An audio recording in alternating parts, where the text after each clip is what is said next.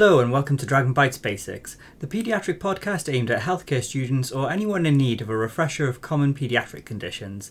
I'm Asim, one of the founders of Dragon Bites and a paediatric trainee here in Wales.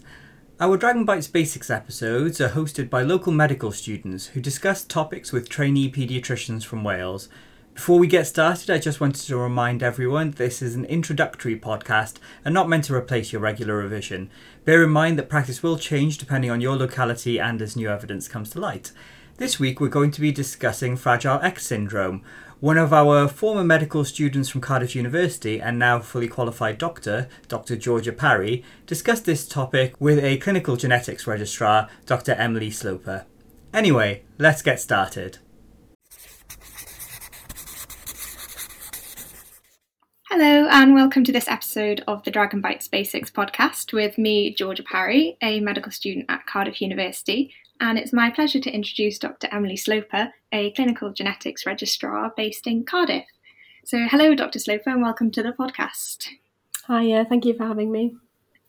So this podcast is going to be on Fragile X syndrome, which is a genetic condition we should know about and often crops up in our exams. So if we start at the beginning, can I ask you what Fragile X syndrome is?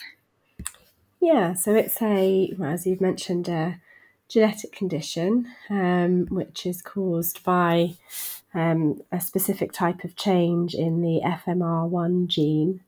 It's actually one of the most common genetic causes of learning difficulties and affects about 1 in 5,000 boys in the general population. Okay, and you mentioned how common it is. Is there a particular kind of inheritance pattern for this condition? Yeah, so it's an X-linked condition, but it is a bit complex in that it can have an effect on female carriers of the genetic change as well. Okay, and so how does it affect males? So typical features of the condition would include in the sort of early years, you might get muscle hypotonia and then developmental delay. This can typically include speech and motor development. Often children will have what we call echolalia with repetitive vocalizations, and they may have behavioural difficulties, including autism. Some have ADHD as well. They may also have other features that affect other areas of the body, like a squint, gastroesophageal reflux, joint laxity, and then they often have characteristic facial features as well. And these can often become more obvious as they get older. Okay, would you be able to talk through some of the characteristic facial features you just mentioned? These can typically include features like having quite a long face with large ears and a prominent forehead. They can also have quite a prominent jaw as well. Another characteristic non-facial feature can include macroorchidism as well, which typically develops after puberty but can be noticed prior to puberty in boys too. Okay, thank you. And you mentioned that some of these things begin early on in childhood. Can I ask how and when Fragile X syndrome is usually diagnosed, and can it be detected prenatally, or is it usually a clinical noticed clinically first? So it's typically diagnosed after birth and usually in the first few years of life, but it can be diagnosed much later, either in teenage years or even in adulthood, depending on the availability of genetic testing and the depth of paediatric assessment for that child. It's not usually diagnosed antenatally unless there's a particular family history which warrants further investigation, potentially during a pregnancy. But typically it doesn't present with clinical features during a pregnancy that would be detected on a scan or anything like that. Okay, thank you. And you mentioned that females carry this condition. Can they be affected in any way? Yeah, so they can be in a variety of different ways. In order to understand that a bit of sort of basic genetic knowledge is usually required. So the FMR gene is on the X chromosome, and this particular gene contains what we call a triplet repeat of 3 bases, the letters CGG, and these can expand in size. So you get what we call a triplet repeat, where you get repetitive sequences of those 3 letters in order to cause Fragile X syndrome. Now, a full mutation of that gene involves more than 200 repeats of those CGG letters, the bases, and that results in no production of the protein. Now, for boys who obviously only have one X because they're XY carrier type, that means they don't have any production of the FMR protein and causes a sort of full manifestation of symptoms in them. For women, girls, they have a second X, which often compensates for the altered X, making them a carrier. But they can still have a reduction in the amount of this particular FMR protein that is produced. And so they can have some symptoms. So typically they might have a little bit of intellectual disability or some subtle behavioural or neuropsychiatric symptoms. And that can be in up to about 50% of women who carry the full mutation, so more than 200 of these repeats. The complicating factor is as well that you can have different numbers of repeats. So you can have a shorter region of repeat giving and sort of an intermediate carrier of the condition who usually does not have any symptoms, or someone who is what we call a pre-mutation carrier who has between 60 and 200 repeats of this CGG basis. And for women, that can cause some ovarian insufficiency in about 20% of women. And that can result, obviously, in fertility difficulties and hormonal difficulties under 40 years of age. And it can also cause, for boys and girls, later in life, a condition called FXTAS, which is related to essentially having a tremor and a progressive ataxia in later adult life. So it can cause a variety of different types of symptoms that we should be aware of. Oh, thank you. That's really interesting. Thank you for talking through the genetics. I understand it so much better now. So does that mean, from what you're saying about the pre-mutation, that there can be some males with a condition who don't display it or don't display very many symptoms, but then can still pass it on?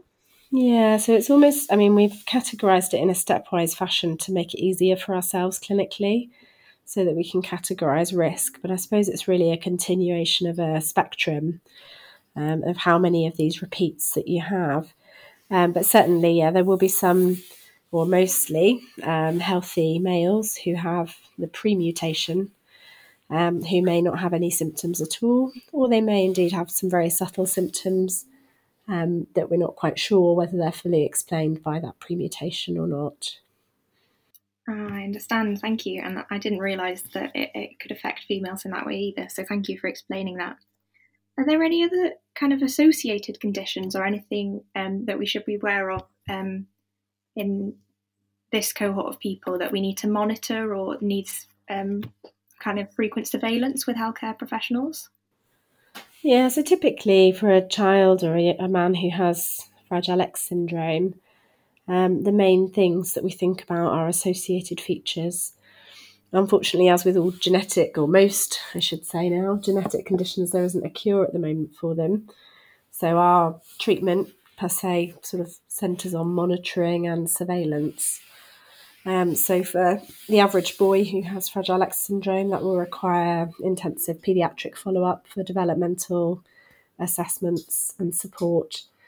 They may need physiotherapy, speech therapy, occupational therapy, and hypermobility obviously can cause them difficulties, and so the physios and OTs can also help them from that perspective. If they have a squint, they may need an ophthalmology assessment. We often would refer for an audiology assessment as well, because there's a risk of recurrent otitis media and hearing loss. And there is also a small chance of having cardiac abnormalities, particularly mitral valve prolapse and aortic root dilatation. So we'll often refer them for an echo as well. Okay, that's really helpful. Thank you. I think that's one of the questions that often comes up in our exams is the association between this and mitral valve prolapse. Is that quite common? It's not particularly common, but I suppose it's something that just needs to be ruled out or excluded, and something that people should be mindful of. I can find out the exact frequency, but I don't know it off the top of my head. That's okay, don't worry. If you don't know it, then we definitely don't need to know it. But it's certainly not something that's commonly seen in all children by any stretch. Okay, thank you. So, from our perspective, then, as medical students and hopefully future healthcare professionals, how can we best care for and support a child or young person with this condition? Do you have any advice? I think a lot of it is down to patient education and holistic healthcare, as well as probably education of the family and trying to give them or empower them really to find the support that they need.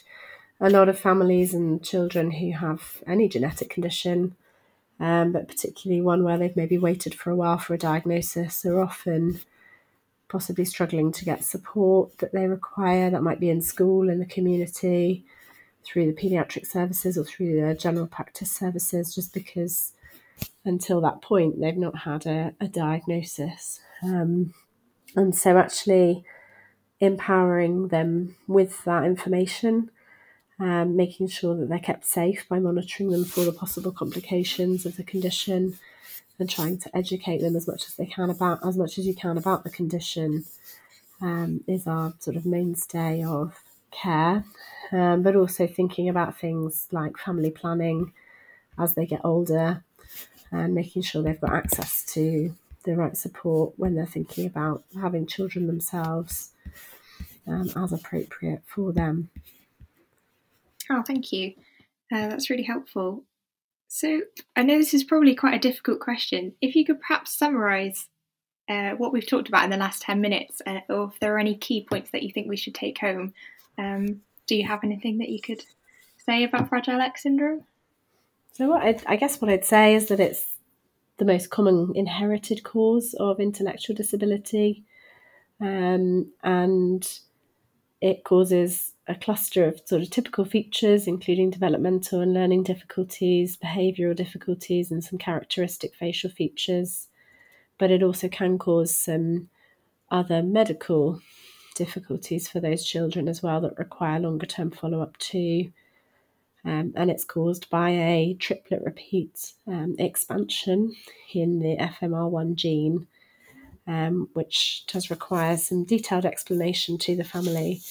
So if you have a child who's diagnosed with this condition, always feel free to refer them to genetics so that they can be supported, and so that we can think about the wider family and the possible impact on them too.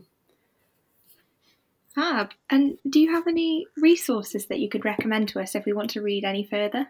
The best resource that we could probably recommend that's most up to date in a way is the Gene Reviews website.